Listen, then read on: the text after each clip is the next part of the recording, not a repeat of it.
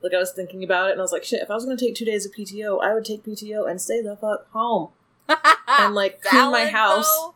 Oh, man. I would clean my house and spend the whole time just double-fisting coffee and possibly wine, and... OSHA-approved speedballs.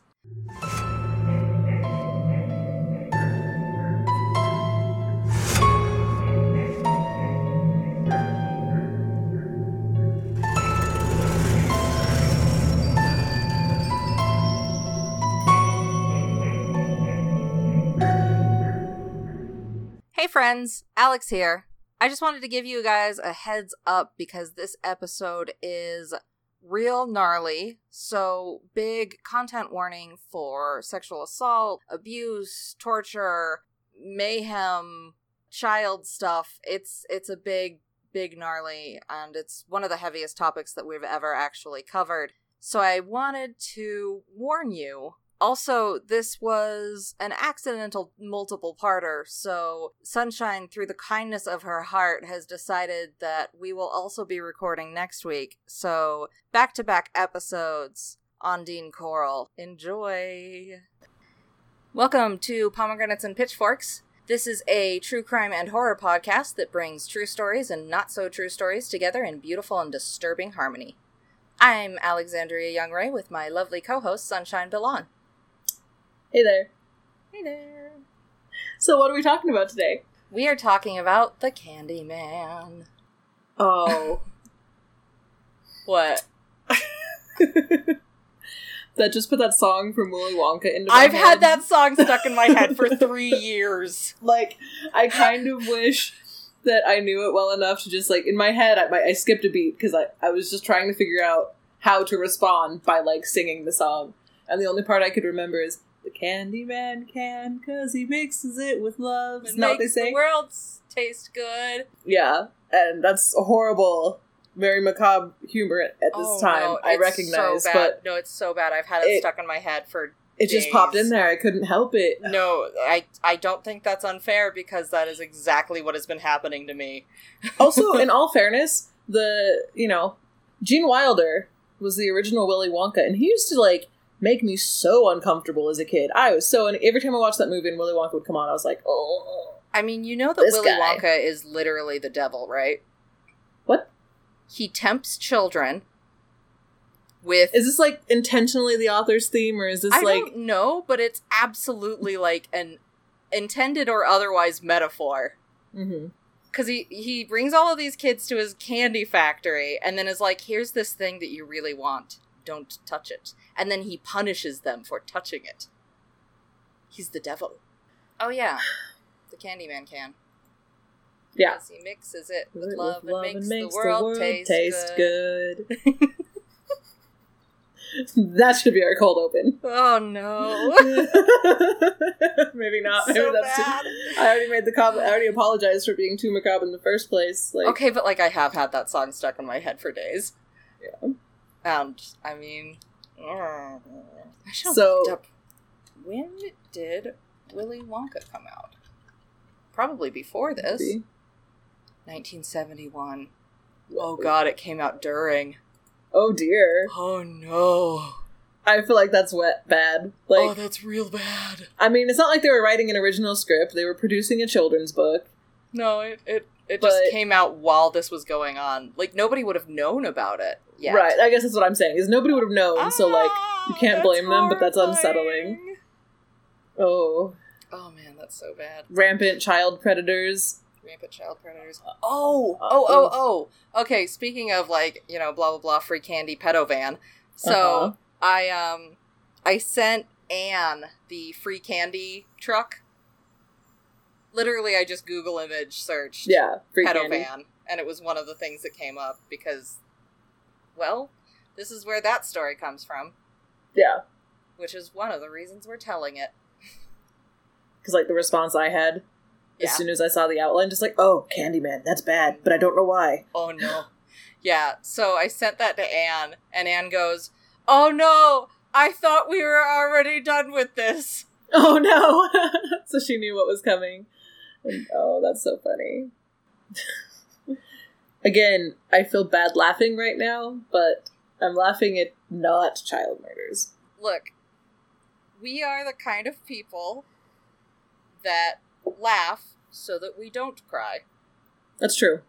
That's true. It is our way of dealing with horror and trauma and horrifying things. We are not laughing at the victims. We are just laughing nervously. Yes, we're laughing so our souls don't die too much from this experience, I think is really what it comes down to. It how I do. So we're doing the Candyman. This is the story of the white pedo van, and nobody remembers it. What do you mean nobody remembers it? Everybody knows the story, but honestly, I think even of our listeners, anybody here that listens for the horror side of things probably has never heard this name. And a lot of the true crime enthusiasts, unless you are a big, big, big nerd true crime enthusiast, have probably never heard this name. This isn't a Ted Bundy or a Jeffrey Dahmer. This is a Who Dat. Right, okay. Yeah. So we're talking about Dean Corll. Yep, don't know that. Who is the Candyman. So let's get right into it, I guess. Yeah, let's. All right. I'm waiting with bated breath. I don't know I'm just... With bated breath. I'm ready. So, Dean Arnold Corll was born to Mary and Arnold Corll on Christmas Eve, December 24th, 1939, in Fort Wayne, Indiana. Okay. Is this a picture of him? Yes. So one of the reasons that, the story didn't really take off and stay in the public eye is probably because there's not a lot of good pictures of Dean Corll. Most of the pictures of him are these kind of bad, grainy photos. So why do you think that affected the case being in the public eye? Because if you don't have a bunch of, literally just having more pictures, more things to show, keeps it fresh and interesting. Okay. And there's only, 3 fucking pictures of this dude that are grainy and black and white. It's hard to keep selling that, Yeah, okay, that's fair. Yeah. And I mean, there's more than that, but barely. Right, I just figured you'd end up with more pictures, after his arrest and all that sorts of stuff. Oh, we'll get to that. But not until next episode. Damn it! Yeah. Sorry. I'm really hiding the ball. Patient. And honestly, all I'm doing to hide the ball is just telling things in chronological order. Yep. You're just like, there's a ball, and we will get to it. It's but at the end of the story. Yeah. Start at the beginning, and when you get to the end, stop. I respect good organization. It's still just get excited. Yeah. It's a little frustrating sometimes. Oh, man. This is going to throw you for one big giant loop. This story is absolutely nuts. This story is so crazy because there's so much stuff that you're not expecting, and then there's so much stuff that you are expecting, and you had no idea how you expected it. Okay. Because it's a story that we all know, we just forgot how we know it. Oh. We all know not to get into the windowless white van of the guy who's offering you candy. But no one knows why. But nobody knows why. It's because Dean Corll. Fuck you, Dean. Okay. Yeah. So, Dean Arnold Corll. He is born to Mary and Arnold Corll, December 24th, 1939, in Fort Wayne, Indiana. Now, most of the story takes place in Texas, but he moves a lot. Like predators do. Oh, yeah. Oh, yeah, for sure. So Mary and Arnold's marriage was real rocky.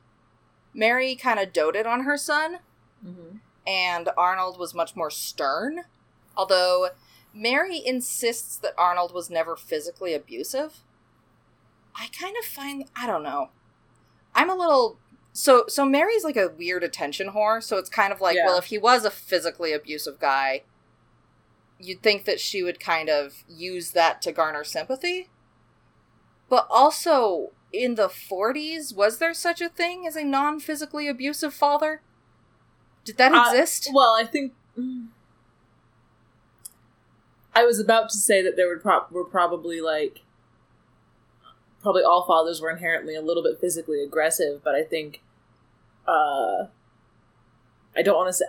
like, I don't want to say it wasn't abuse, but it wasn't considered abuse, and might Sure, not it have been wasn't on the scale. considered abuse. Well, yeah, and also might not have been on the scale that, like, it would cross the line from emotional abuse to actual physical abuse. Right. Which is still not okay, but yeah, I just think that, it Yeah. probably was socially acceptable, but I don't think everyone was a monster, I guess is my point. Well, I don't think everybody was a monster. I just think it was different times, and I find it really hard to believe that somebody that was raised in the 40s as a man would Didn't get not an ass have been... whooping? Oh, yeah. Yeah. So, as a child, Dean was mostly a loner. Kind of a weird kid, just an awkward kid, didn't really have friends. While his younger brother Stanley was a lot more of a normal kid.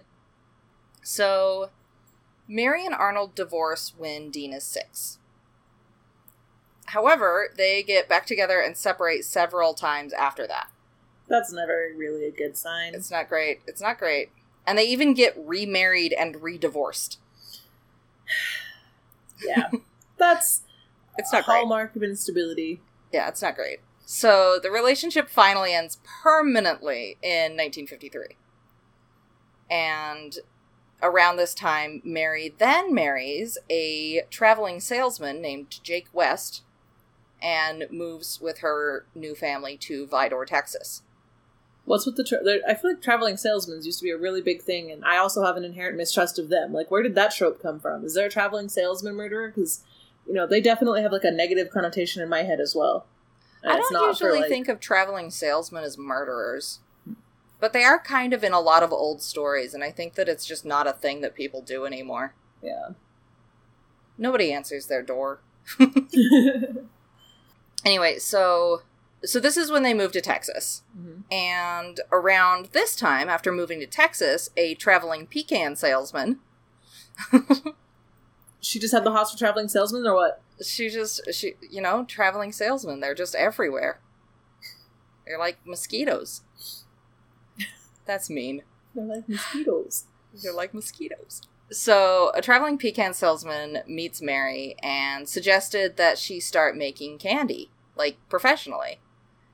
And this is how it all starts. So, Mary buys a pecan candy recipe, and with her husband Jake, starts up the Pecan Prince Candy Company out of their garage. Oh, cute. So, while it is Mary's company, Dean was the one running the machines and wrapping the candy and doing, like, a lot of the work. Right. Child labor.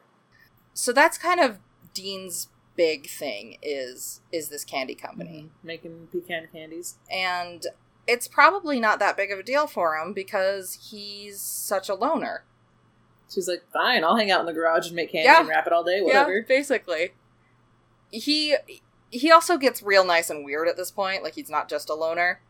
So in high school, the only activity that he's really dedicated to is playing the trombone in the school band. Which is fine. Yeah. It's fine. But he also starts capturing flying squirrels. Oh no. Which he brings to school in his shoes, or he wears them around his neck. Alive or dead? There are testimonies to both. Dead flying squirrel in your shoe. Like, flying squirrels in your shoes would have to be dead. Right. And that's like... Well, they're boots. Yeah, but like, I don't know. That's just like a weird, like, I don't know. Either way, it's animal abuse. Right, I guess that's what I'm saying, is that the way you're describing it, I'm like, now is it like, aw, cute, he really likes animals, and like, bringing a flying squirrel in and being like, it's on my neck, like, or is it... No, it's animal abuse. I'm pretty sure he strings. literally chained them to his neck. So yeah, he kind of gets into animal abuse. It's really unsettling. Yeah. And most of the information about Dean is from his mom. So do you think she would overblow anything? I think like, that she just really sugarcoats, which is a great use of words. But I think she really sugarcoats his childhood and his life and his everything, because she doted on him. He was the perfect son, and so he could do no wrong. And so that's why we don't have a lot of information on his childhood, other than he got really weird about the fucking flying squirrel thing. Okay, well. So, after high school graduation, the family and the candy company moved to Houston, Texas. Specifically, the Houston Heights, which is where this story really takes place. Okay. And that's because, like, the candy company was, like, really booming. It was starting to pick up pace, and so they moved to basically where they had been selling a lot of their candy to. And things are also starting to get really tense at home between Jake and Dean. So, Dean is actually sent to his grandma's farm in Indiana. Okay, I was wondering where Indiana came in. Yeah. Well, I mean, he was born there. Right, but, like, that doesn't really count as being from somewhere in the larger sense. Yeah. So I guess he's technically from Indiana, but, like, the big chunk of this story is about Texas. Right. So during his time in Indiana, Dean's only real friends are a pair of early teen neighbor girls. And Dean's 19-20 during this time. That's unsettling. So you get this first, like, you're a weird guy. Yeah, like developmental issues or either predatory issues or developmental issues or both when somebody that old is hanging out with girls that young. Yeah. So he's there, and honestly, Dean doesn't like girls sexually. Well, I mean, I just assumed... I don't think that this is incorrect, but I generally assume if we're talking about pedophiles, I'm thinking of a man who's attracted to underage, like, boys. Who's attracted to boys, not, like... I don't know. That's always what I imagine is men attracted to boys, not little girls. Which I guess is... That's probably because of the handful of serial killers who preyed on young men and boys. But I think that pedophiles, their orientation tends to be child. And if there is an orientation as far as, like, male or female goes, I think that it is very similar to the common population. Oh, okay. I get what you're saying. Yeah. So I think that there are more straight male pedophiles than gay male pedophiles. I just think that the gay male pedophiles tend to get blown up in the media more. Right. And we don't talk about the straight male pedophiles. Dean is a pedophile and a sexual predator, and he's gay. Okay.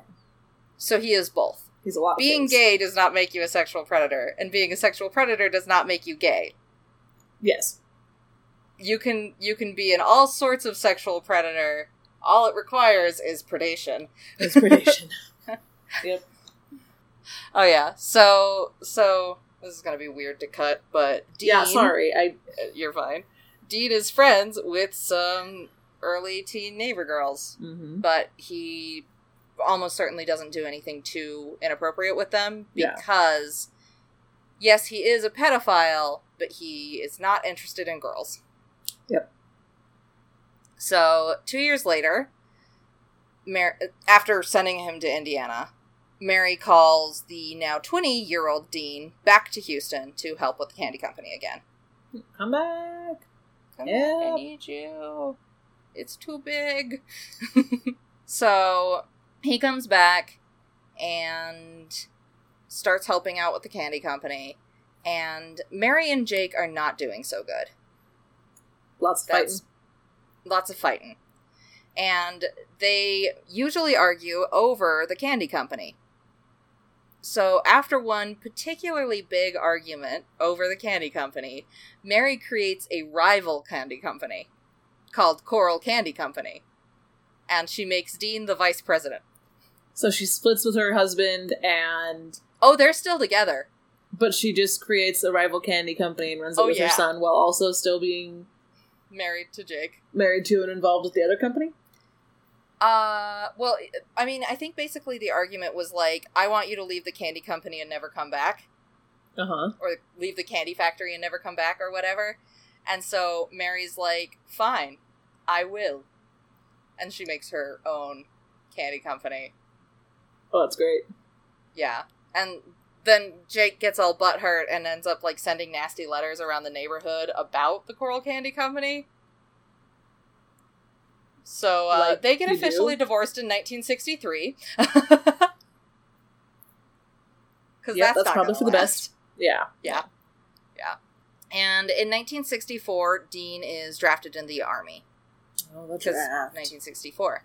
No, he's never actually, like, he doesn't see any combat. He serves as a radio repairman for literally less than a year. Oh, how come?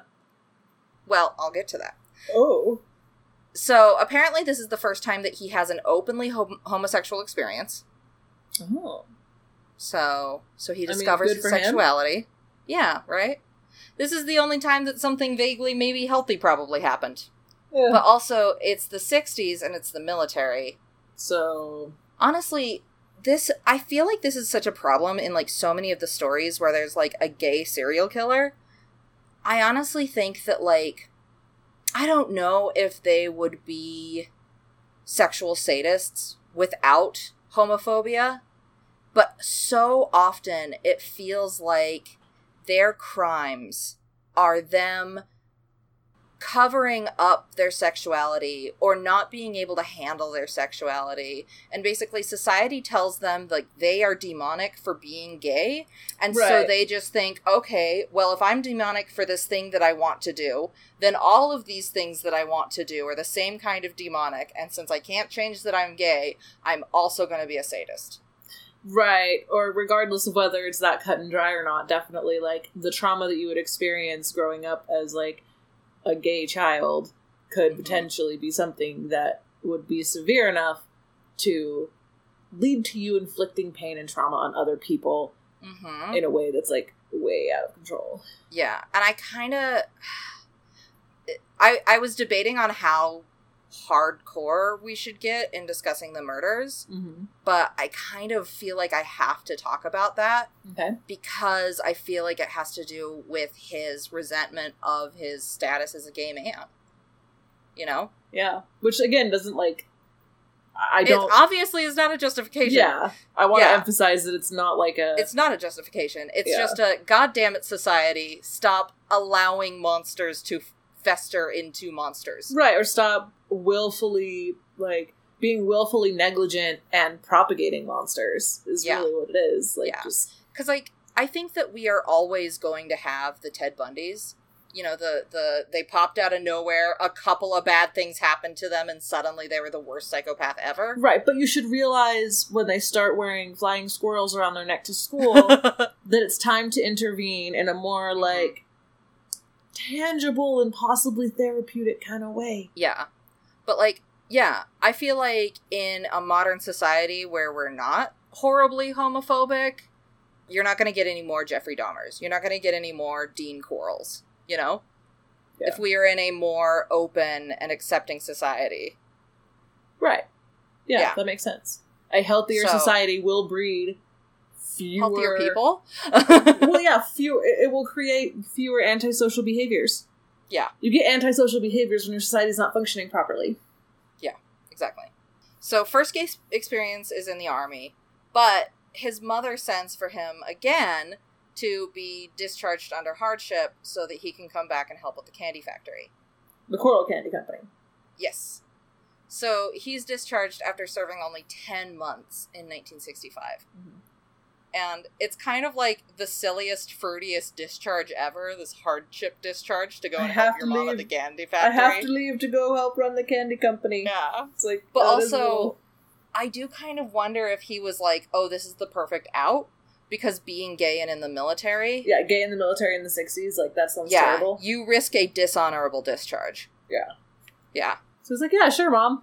I'll get that hardship discharge and come work at the candy company. I wouldn't be the least bit surprised if that was part of it. This is about the time when Dean moves out on his own and into an apartment above the Coral Candy Company. Okay. So this is also around the time that there's an overtly problematic incident. This is like the first, like, that's not okay. Yeah. So Mary ends up firing a teenage boy after he complained that Dean had come on to him. Yeah. However, most employees really liked Dean. He was really friendly, he was really nice, he was really, like, well-kept. Tidy and neat and stuff, you mean? He was tidy and neat, and he was, like, it was that 60s, like, he's not a hippie, he's not a communist, he's just a stand-up guy. He's a nice, good boy. He's a nice, good boy. Yeah, so most employees really get along with Dean, even though, a lot of them could tell that he was gay. Right. Because They he were was willing like to, visually animated around the male employees and not at all around the women. Right. But they were like cool about it to a point. Well, it was kind of like I like my boss, I'm not going to deal with it. And honestly, I think that was the way things were, like, before Stonewall, was basically, we didn't want gay people to exist. But in small towns, everybody had a gay person, and he was just the town's gay person. We just didn't talk about it. Right, and I think that even at a time when, you know, being gay was not socially acceptable, not everyone was a rampant homophobe. So, like, you are going to get people who just, like, don't know how to respond to the situation because they know it's societally wrong, but they're not going to be dicks, so they just ignore it. Yeah, and I think that's what it was. And I think especially in small towns. Yeah. So this is the Houston Heights, which is... Houston's kind of becoming a booming town, but the Heights is kind of like the ghettoiest part of this booming town. So it's like one of those small towns that lives just outside the city. Okay. And so it's an almost not quite small town with, like, a closeness to a really, really booming city.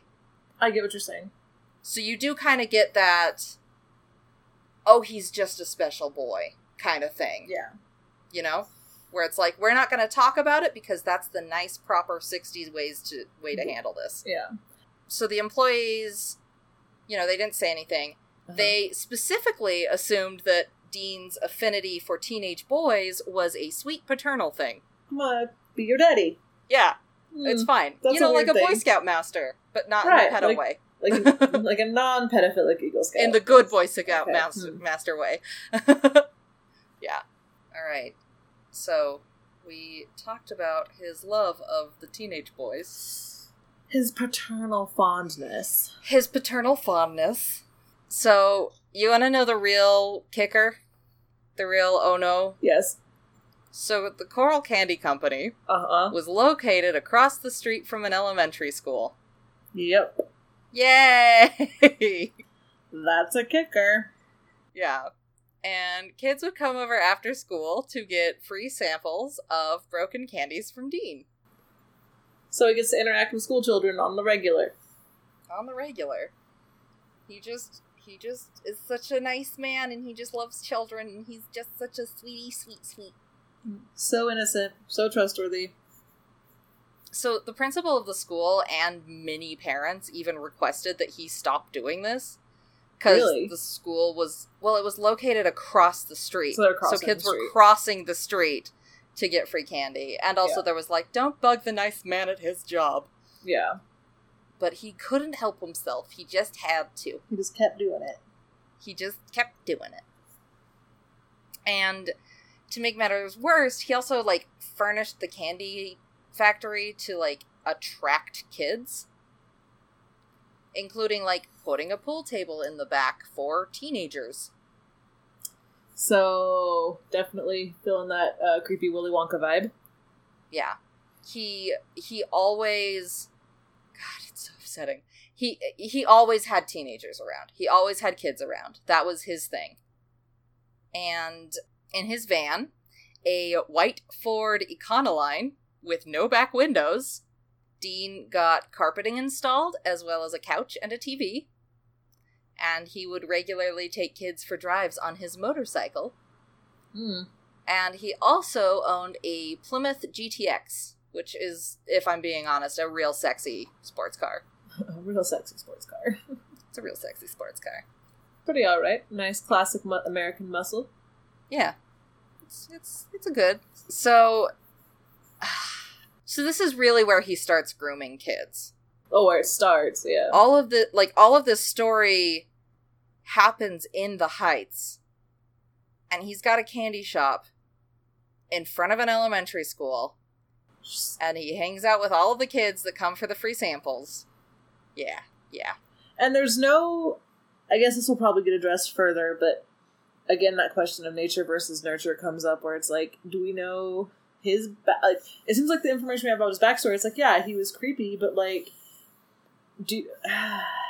born this way or trauma that we don't know about? I don't know. I think trauma we don't know about.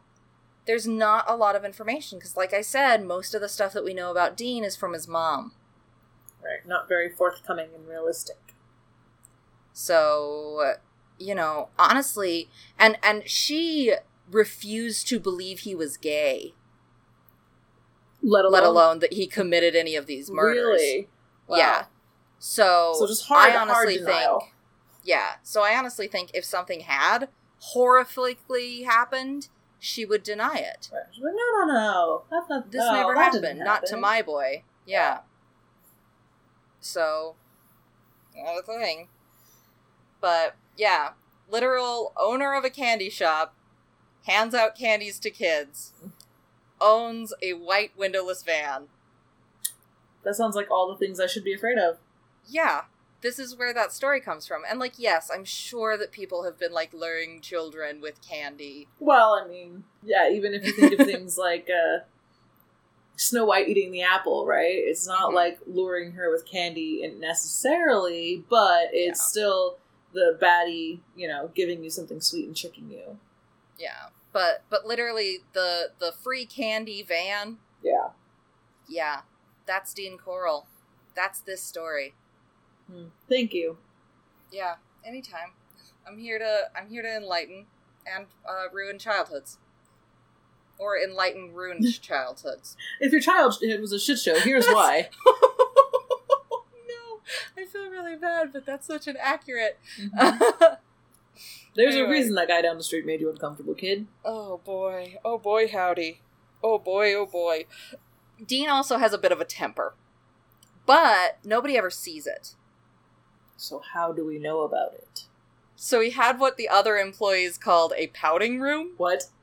He had a room in the back of the factory where he would go when he got upset. Temperamental, isn't he? Yeah, and nobody knew what he did in there, but when he came out, he was fine. What he just had his pouting room. I'm gonna go with what last podcast on the left suggested, which was he's doing the Macarena real angry-like. I can just picture the angry hip circle. Huh. Which, honestly, I remember when I first listened to their episode on Dean Corll and they suggested that it was the Macarena. I fucking died. It made me... Oh my god, it was so funny. Some A+ humor there. A+ humor. Some nice brevity for a totally fucked situation. Oh man, it's so fucked. And we haven't even got to the murders yet. I know, but I can feel it coming. I can feel it's gonna be bad. Oh, it sure is coming. Just like Dean. Your face. I'm so sorry. Oh, man. Oh, boy, I sure am a bad lady. That was definitely another record skip moment. Where I was like, Oh, that's bad. Oh, no. So, yeah. Pouting room. Yeah, that's a thing that happens. Oh, yeah. Okay. We're a little bit away from the murders, but it's coming. Yep, I can feel it creeping up on me like a creepy man in a white van who's got some candy and has been following you in his van. Yeah. Like that guy? Just slowly, I just kept on becoming more and more unsettled. It's not turned into full-blown, hey, suspense kid, yet, but it's getting there. I can give you a ride. I know where you live. I can give you a ride. It's no biggie. Just get in my van. Yeah. Anyway, so let's get to the late 60s. Okay. Mary marries a sailor, Walt Colburn, that she met through an early form of online dating. In the 70s? In the 60s. How? It was literally one of those room-sized computers, and you fill out a questionnaire and they put it into the computer, and then you match up your questionnaires. So it was a dating service, but it was totally online dating. Weird. Isn't that nuts? It's interesting that she keeps on going for guys or ending up with guys that are transient, traveling salesmen and sailors and things like that. So the first guy was in Air Force. Yeah. Arnold. He was Air Force. Yeah, that is kind of interesting. She's just a lady that likes getting married. Yeah. Well, like I said, I'm reading that book about toxic parents for one of my, for work, and I'm very, very at the beginnings of the book, and it's some pretty basic, psychology stuff. But parents who use their children for emotional fulfillment and meeting needs right? Which is exactly what it sounds like his mom did. Like, she had I think so. toxic relationships with men and relied on her son for probably, like, emotional fulfillment as well as meeting her needs, as referenced by him constantly being called back home to work in the candy factory, and the fact that he was the primary source of labor, you know, when it first began. Like, that's also, you know, that's the precursor to the candy factory across the street from my elementary school, if we're talking the perfect storm for this kind of predator. Yeah. Yeah. And I mean, like, so one of her theories on, like, oh, he wasn't gay, he just didn't get married because, was that she, you know, got married and divorced and got married and divorced. And so he saw that and was uncomfortable getting close to people.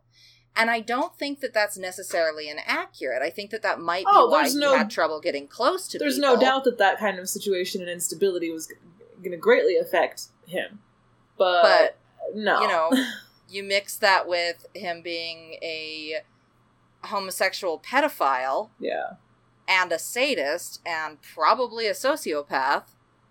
And him not being willing to get close to people just means that he refuses to get a boyfriend and he wants to murder kids instead. Right. Well, and usually, too, when you have, like, this happened to me, therefore, it's the same thing, right? If his position on marriage was affected by, or if he was going to be affected by his mom's patterns, it would mean that he was getting married all the time and repeatedly and repeating the same cycles that she was, not that he would avoid marriage. Or trying to do the opposite. Yeah. Yeah. You know, like, it's kind of like how political ideologies tend to flop back and forth between generations. Yeah. I guess it depends on how much damage you have versus, you know, rational thought processes. Yeah. Yeah. And, I mean, like, again, this is all from his mom, so it's kind of hard to know. Yeah. People aren't really quick to vilify themselves or take accountability. Yeah. So, so she marries this guy, Walt Colburn. He quickly turns out to be abusive as fuck. So the marriage is quickly annulled. But they remarry. So she remarried more than one husband on multiple occasions. Yes. Great! She got 5 divorces with 3 guys. Right, I read that and I wasn't sure if, like, how many of the divorces were with one dude, or I assumed that the repetition would be all with one person, but no, it's a habit. Nope, it's just a thing that she do. It's how the marry do. It's how the marry do. So she gets remarried, but so one of the things with Walt, A, he's abusive. B, his ex-wife was a death by suicide. Oh. But she's starting to get suspicious of that. You know? Well, especially if someone's abusive. She's like, is that really a suicide? What's more likely, your wife offed herself to get away from you, or that you, like, went overboard and killed her? Yeah. And there's even a point where he does literally, like, threaten her. Like, threaten her life. Oh, of course. So she's feeling super, super unsafe. So she goes to a psychic, because that's who you go to, right? Yeah, for life advice, for sure. Yeah. The fortune teller tells her to put as much distance between herself and Walt. So she moves to Colorado and files for divorce. And probably to her surprise, Dean didn't come with her. Which I imagine is because he already had this weird foundation laid. Right, he had the perfect setup. Why would he leave that? He's got his candy company with all of these fucking kids hanging out. He's probably got this plan to... Or even if he's not cognizant of, or he's just happy to be hanging out with all these kids all this time. I think that's something that's important to highlight too, I guess. I don't know why it's important to me, I guess, to sort of clarify understanding of people's psychology, but, like, I don't know. I think it's more likely that it was a slippery slope, one thing led to another, rather than some, like, Machiavellian plan the entire time, right? Like you said, comfortable doing that, likes it, like, you know, because he's messed up, it feels right. And so, like, he's, like, setting himself up and slowly amping up to that. Yeah. And just from, like, how he's interacting with kids right now, like, there are some kids that are uncomfortable with him, obviously. But most kids aren't, and there's nothing too crazy yet. Well, and so probably it makes a combination me think, of, like, testing his own boundaries and interests. You know, he's Exactly. figuring out his own boundaries and interests while he's, like, grooming these kids. Whether Yeah. intentionally or unintentionally, he's grooming the kids while he's exploring his own interests and boundaries. Yeah. So I Which think is that creepy, he is but- probably sexually abusing a handful of kids at this time. Mm-hmm. Most to varying likely. degrees, or To varying degrees, yeah. You know, I don't know that he's raping kids yet, yeah, but I imagine that he's probably getting a little handsy and inappropriate. Yeah. Since he literally got handsy and inappropriate with at least one already. Yeah. You know? So, he's got... you know, maybe he doesn't necessarily presently know that he's got his perfect murder basement, mm-hmm. but he's definitely got something naughty going on that he has his foundation for. Right, and he that has to recognize that he's spent years working on. Yeah. And, I mean, who knows if this story would have panned out the way it did if he had gone to Colorado with his mom. Right? If it was slightly less convenient for him to predate upon children. Yeah. Although, who knows if this story would have been different if his mom hadn't literally, like, enabled him by refusing to see what was right in front of her. Yeah. But, Enablers. whatever. Yeah, whatever. So, also in the late 60s, Coral is almost 30. He starts getting weird about his appearance. Okay. He starts getting kind of vain and grumpy. Right? And- like he's not looking so youthful anymore. Mm-hmm. And he starts digging a lot. Digging at his skin or digging holes in the ground? Digging holes in the ground. Okay. Often at night. Oh, night digging's never suspicious. Night digging is never suspicious. And he digs up the pouting room and fills it back in with cement. And another area that was eventually paved over into a parking lot. Now, he claims that he's burying food waste from the factory. Burying food waste under his own factory and covering it with cement? Yeah, to reduce pests. What? Yeah, it's not great. I've never heard of that. There's I no- don't work in factory foods. No, I don't think there's any logical thought process that starts with, what do I do with this food waste, and ends with, I'm going to dig a Bury hole it. under my factory, bury it, and cover it with cement. I can't... Yeah. I hope that didn't... How long did it take for that to raise eyebrows? Ugh. That response is unsettling. You're going to be really disappointed at the lack of raised eyebrows in this story. I can feel It's it. pretty fucked. I can It's feel that incredibly already. fucked up. Okay. All right. Well, Have we yelled about the police before? Yeah, we've yelled about the police. The police don't do be fucking up. on like multiple occasions we've discussed Yeah. this. Yes. Yes. It just in this sometimes- episode, the police also do be fucking up. Like I feel like that's a big one. Like, no. I'm just burying food waste under my pouting room. Yeah. Like- And I mean, like, he hasn't done anything, like, overtly awful yet, so it doesn't... It makes sense that the police haven't, like, noticed his weird behavior. But, like... Oh, boy, howdy. Again, weird behavior should have been taken note of, like, with flying squirrels. I should have started and ended with the squirrels. Yeah. That's what I'm Well, saying. and also... So, Dean also keeps bags of cement... Just lying about. And a 4-foot wide plastic sheeting roll, which is a thing that he used later.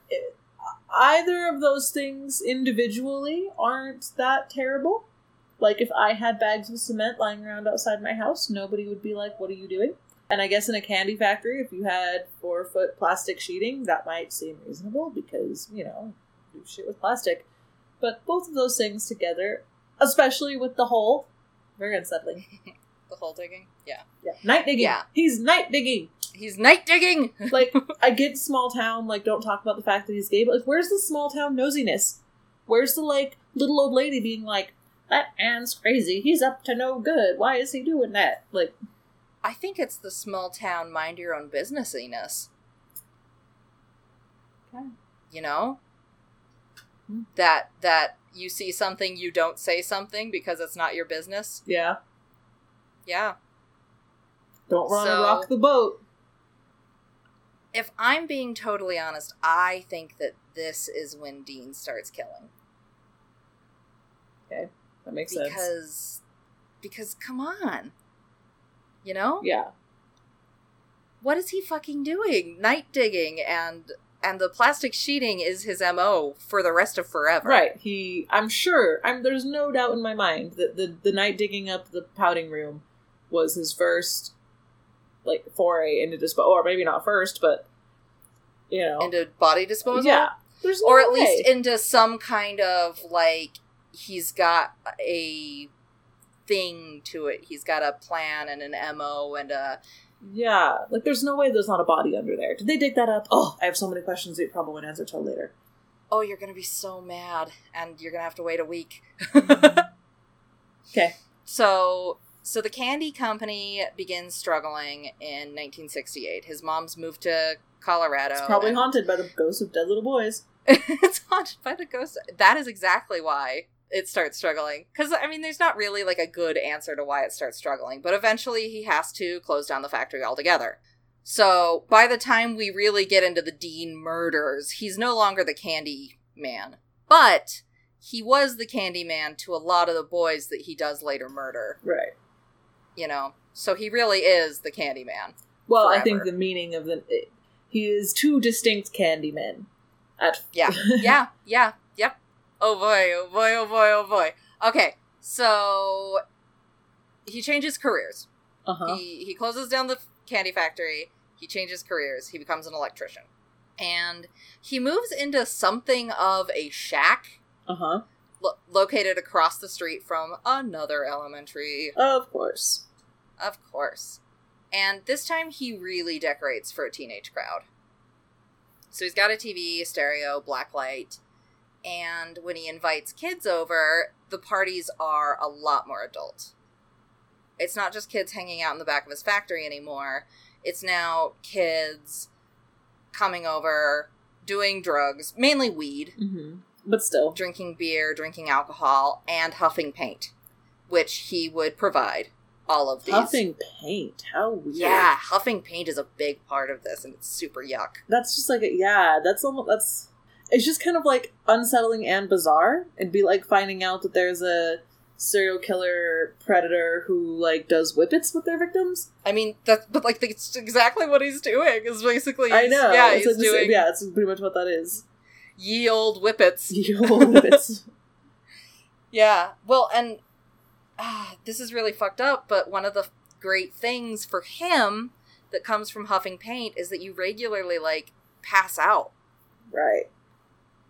Yay. Incapacitated victim. Yep, get them to willfully roofie themselves. Yep.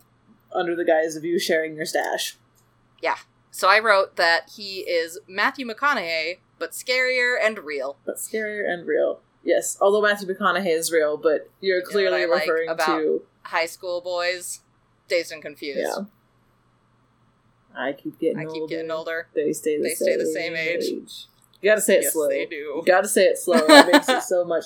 Pacing affects suspense. Yes, yeah, they I'm so, do. like, upset. Yes, they do. I can't sit with the words.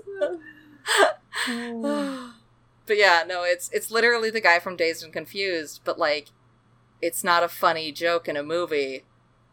It's the real guy from Dazed and Confused. And, like, everybody has that, you know? Everybody has that old guy that wants to party with the teenagers, you know? Yeah. There were a few different times I encountered things like that where I'm like, oh, I ended up at this party because my friend said to go, and turns out it's, like, hosted by or being infiltrated by, like, heavily creepy older men who are very clearly, like, having poor boundaries and, like, inappropriate interactions with, like, teenage girls. And I'm sorry, but it's obvious when it's, like, 18-year-old girls don't actually pass for 21. Or they don't, or 17, like, you know, young girls don't pass for older women. That's never the case. Mm-hmm. It's plausible deniability. It's like, oh, I thought she was older. But no. Yeah, well, and also, like, if you're 30, like, get off the 18-year-old, too. Yeah. If she could still be in high school, she's too young for you. Right. I guess that's my point, is I don't suffer under the delusion that, like, older men were only inappropriate with me as a teenager because they couldn't tell that I was not of age. Because that's bullshit. Yeah. Well, and also, if you talk to you for, like, 2 seconds, you can tell that you're a teenager, you know? Yeah, exactly. Like, teenagers are different. And, like, that's the thing, is that, like, I think everybody growing up has that, like, teenage, like, party thing, and then there's, like, some old guy there. Yeah. And, you know, it's a really, really fucked up, like, completely not okay symbiotic relationship.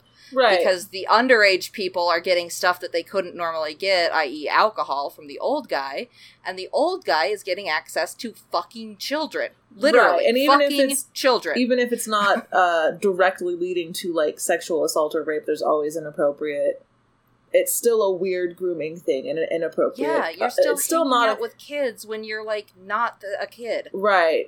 So even if it's Yeah. not physically predatory, it does become, like, emotionally weird and predatory. Yeah. It's like, and so, like... you're doing something wrong if you feel the need to party with teenagers as an adult. Yeah. My moral is, as a teenager, like, I don't blame you for partying with old people. Because, like, we all did it. Because they were the ones that provided the booze. You literally don't have good risk assessment as a teenager. So yeah, of course and you you're don't know that an old person is inappropriate because you've never been an old person who was hanging out with teenagers. Right, or it maybe takes you time to realize it. You don't get those red flags as quickly or as immediately. Or if you do, you have a lot more incentive to ignore them. Mm-hmm. Like... yeah. And, like... teenagers are dumb is basically the moral. Hanging out with the teenagers, those are the guys that are in the wrong. Yeah. And they are always in the wrong. There is never an okay reason for an old person to be partying with a teenager. Yeah. If you are in your late 20s plus, you get the fuck out of that 18-year-old's house. Yeah. You get that 18-year-old the fuck out of your house. Don't hang out with each other. Yeah. It's weird. It's weird. Don't do it.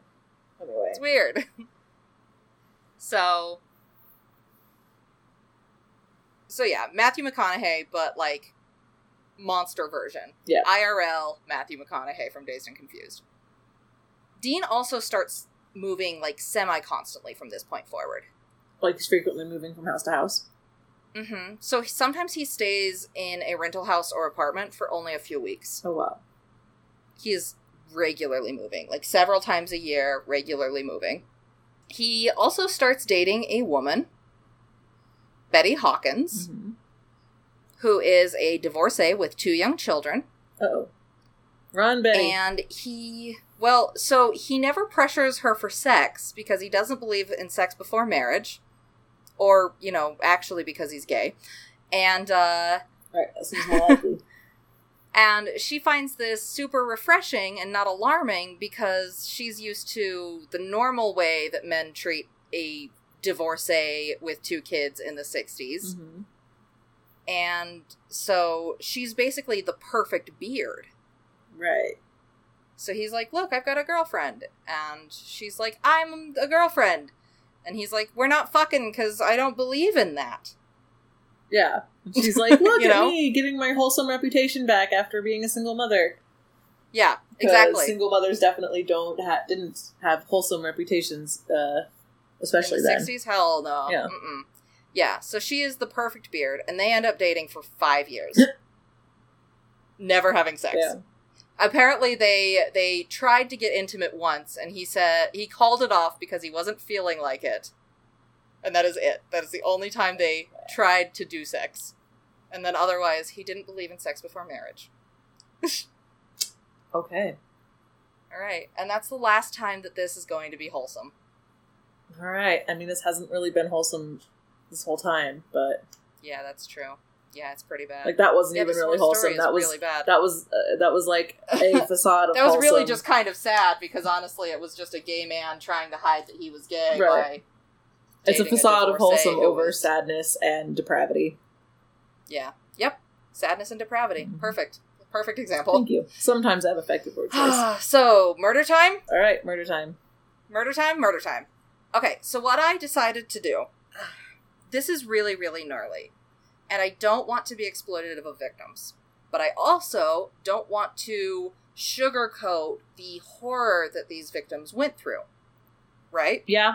I mean, we've talked about this before in other episodes when we choose to not go into detail, and I think we've repeatedly come to the consensus that when it doesn't add anything to your understanding of the case or of the predator or of his victims, then why would you include it? But that sometimes it does behoove your understanding to include that kind of information. And I think that's the line where it's not, I mean, we're walking a line, and some people still might find it to be exploitive, but, you know. I'm doing my best. But yeah, I mean, that's obvious, and at a certain point, you know, sometimes it is necessary for a more complete understanding, and that's what we're trying to get here. Yeah. So I decided that in this case, because it is such a horrible, horrible serial killer, that I actually do need to go into at least some really, really, really gross details. Mm-hmm. And so what I decided to do was give you the general MO, Mm-hmm.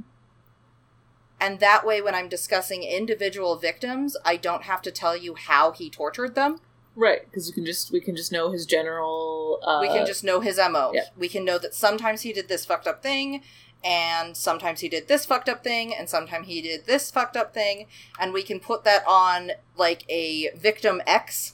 Right, I get... And then when we're talking about individual victims, we can talk about the victim. Perfect. I like that. So, we don't have that's what I'm going to do. We don't have to associate way specific actions with specific victims. We can just recognize what was happening and just let, you know... Yep. Yeah. So this is when we get real fucking gross. Okay. Because it's murder time. So, soon enough, Dean is going to get some accomplices. Mm-hmm. David Brooks and Wayne Henley. But we're going to get to them. Usually, most of Dean's victims would go willingly to his house with the expectation of partying. They were lured there. Mm-hmm. See also white van with the candy. Right. I have something you want. Yes. Now, you know, because they were teenage victims, they were lured there with, you know, intoxicants, beer, weed, paint to huff. But still the same principle as the Candyman. Exactly the same principle. You want this, come get in my van, I've got it for you.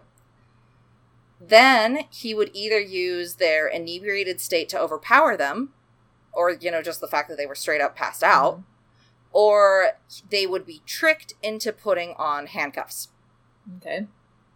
And we'll get there as well. That'll be a little later. Then, Dean had a torture board. And I actually posted a picture of that. I'm looking at that. I've looked at that picture several times and just been like, looking at stuff, trying to figure out exactly what it was used for, but then also being like, hoping it wasn't what you thought it was. Yeah, it's what you thought it was.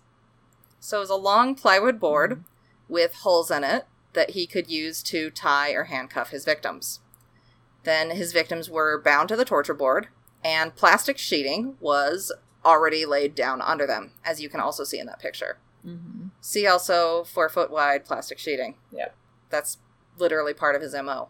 Which is why I don't think that we killed as late as we thought we did. We'll get there.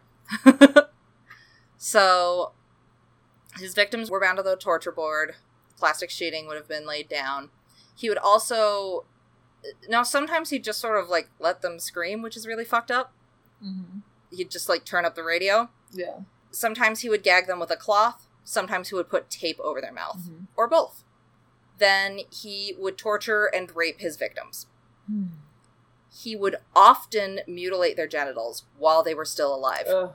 Which is... a particularly brutal variety of torture. So fucked up. It is so immensely fucked up. And this is where we get really, really, really awful. He castrated at least a couple of his victims. He would cut off their penises and balls. He also had these glass rods. So do you know what sounding is? No. Sounding, it's actually supposed to be pleasurable. It's like a weird kinky thing. I don't have a penis, so I don't know. But you put a metal, not glass, a metal rod into the penis, and it feels good. Oh, okay. I did not know. I've actually heard reference to that. I did not know that's what it was called, but yes, I've heard of that concept. Now, he did that with glass rods, which was probably unpleasant because he probably didn't prepare these victims enough for sounding. That's the kind of thing you have to work up to. And also, once the glass rods were in the penis, he would shatter the glass rods. Wow. Yeah. Which is actually the worst thing I've ever heard ever. Yeah, I don't know if I can't think of anything worse than that off the top of my head, that's for sure. It's, as far as non-medieval torture goes, yeah, that's the worst. Yeah. Because these kids were still alive. See, and that's the kind of thing, too, is, like, we're talking about when people suspected that he began murdering. I don't think you just jump in with 2 feet to that level of sadism. Yeah. You have to be working up to that, so there's no way he didn't, like, rape and murder children before that. Yeah. I find it really, really unlikely that his first kill, quote unquote, is actually his first kill. Because it's too well done. It's too well planned. Yeah, or maybe thoroughly planned would be better than that. Well, yeah, because usually a serial killer's first kill is such a bungle. Mm-hmm. I can't think of a serial killer that doesn't have, like, a ridiculous first kill. Yeah. That has nothing to do with their later kills. You know, that has none of the mastery, I guess, of murder. Yeah. Is that horrible? Yeah, no, I get what you're saying. Yeah. So yeah, he mutilates their genitals while they're still alive, and he tortures them in other ways, but his big thing was the genital thing. Mm-hmm. And I kind of think that comes back to that whole resentment of being gay. Yeah. You know, I think that it's entirely probable that he was doing this weird, like, sadism, I guess whatever, you know, since I'm gay, that means everything I do is evil, so I'm just going to give into the evil. Well, that also definitely sounds like it would result from, I don't know. To me, that sounds like he was probably, like, molested by a man in his life growing up, and then turned around and shamed for being gay. Because, like, that conflict, like, I feel like sexual sadism in particular has to be a result of some sort of sexual sadism being practiced against you. Like, somebody has to... I don't know. I feel like that's a really... I don't know where Ted Bundy came from. Yeah. Okay, that makes sense. Yeah. But, I mean, I do think that the genital mutilation kind of does imply that there's this weird internalized hatred... I definitely agree with that. Of himself for being gay. Yeah, I agree with that. I guess I'm just getting hyper-specific about it and being like, he had to have had help beyond shame in hating himself enough to do that to somebody else. Yeah. I do find it really hard to believe that the childhood story that I told is the whole story. Yeah. 'Cause, like, really? He just has a mostly normal childhood where he gets a little weird with flying squirrels, and then suddenly he's castrating teenage boys? Yeah, no way. Really? No. Yeah. No way. You don't go from 0 to 60 like that. Yeah. Even Ted Bundy didn't go 0 to 60 like that. Yeah. Then, after raping and torturing, he would finally kill them. Usually by strangulation, sometimes by shooting them with a .22 pistol. So that's our gnarly. That's the most gnarliest thing I've heard in probably ever. It's really fucking horrible. I wasn't sure how to do it, but I couldn't tell this story without including the genital mutilation. Mm-hmm. That's so important to it. It is so horrific. I can't pretend like that's not part of the story. Yeah. I think, like I said, we kind of have discussed this on numerous occasions, and I think, you know... We talk about what's important, and if it's important, it gets put in. Yep. So, sorry, everybody. Thanks for listening. So... After his victims were killed, he would use that same plastic sheet that was under them to wrap up the bodies. Right. And then they were dumped at High Island Beach, or buried in his boat shed, or in the woods near his family-owned lakeside cabin. There's one of 3, I think maybe 4 locations where he had known victims buried. And then the bodies were covered in lime to aid in the decomposition. Okay. So, here's a picture of, a closer to 30-year-old Dean Corll. Oh, yeah. The one with Wayne Henley in the background? Yep, it's got Wayne Henley in the background. Yep. So that's kind of what he looked like around this time. Mm-hmm. And it's one of the, 2 good pictures of him. So, let's get into the first known victim. And honestly, I think this really seals the deal for why this is almost certainly not his first victim. Mm-hmm. So his first known victim is Jeffrey Konen, who is an 18-year-old student at the University of Texas, Austin. And on September 25th, 1970, Konen was hitchhiking to Houston to visit his girlfriend. And he made it into the Heights, but he was dropped off at an intersection and was then going to hitchhike from there. Mm-hmm. And Dean found a convenient boy, picked him up, and offered him a ride. Dean obviously did not take him to see his girlfriend. He took him back to his place. Yep. And his body was dumped in High Island Beach, And when it was found, there was still a cloth gag in his mouth. So definitely, yep. Yeah. So I cannot believe that that's his first victim. Because that is not at all a first-time kill. Right. A cloth in the mouth definitely demonstrates that you were, like, not... I don't know, the murder was at least somewhat premeditated, don't you think? Well, I think that the murder was premeditated. Yeah. But also, like, I'm pretty sure that the body was wrapped in plastic wrap. Mm-hmm. I'm pretty sure that he had the torture board at this point. I'm not 100% sure, but I'm pretty sure. Mm-hmm. The body had lime put over it. Right, that's way too prepared for somebody who is acting on the first, like, acting out like, the first even time. if it's really, really planned, you don't have the physical memory of how to detain your victim. You don't have the knowledge of every single thing that could go wrong. Mm-hmm. So you know how to gag your victim and how to, dispose of your victim's body. Yeah. In a way that doesn't leave evidence behind. Yeah. And there wasn't enough mistakes. Yeah. Right. It was too well done. Yeah. Like, this body was only found after all of the other bodies were found. Oh, really? We only know about this because it was found with all of the other boys that were found at High Island Beach. Oh, okay. This wasn't we found proof that Dean had killed Jeffrey Conan. This was, we found Jeffrey Conan in the place where other Dean victims were. Oh, that's intense. Yeah. That's way different. This is the farthest back victim that they could find. And so that's why he's the first known victim. Right. That known part is really important to emphasize. Yeah. So I have a picture here, and I'm going to put this up with both episodes, with this episode and with the next episode, that's got all of the... Lost Boys of Houston. All of the known victims. Mm-hmm. And there's pictures with most of them.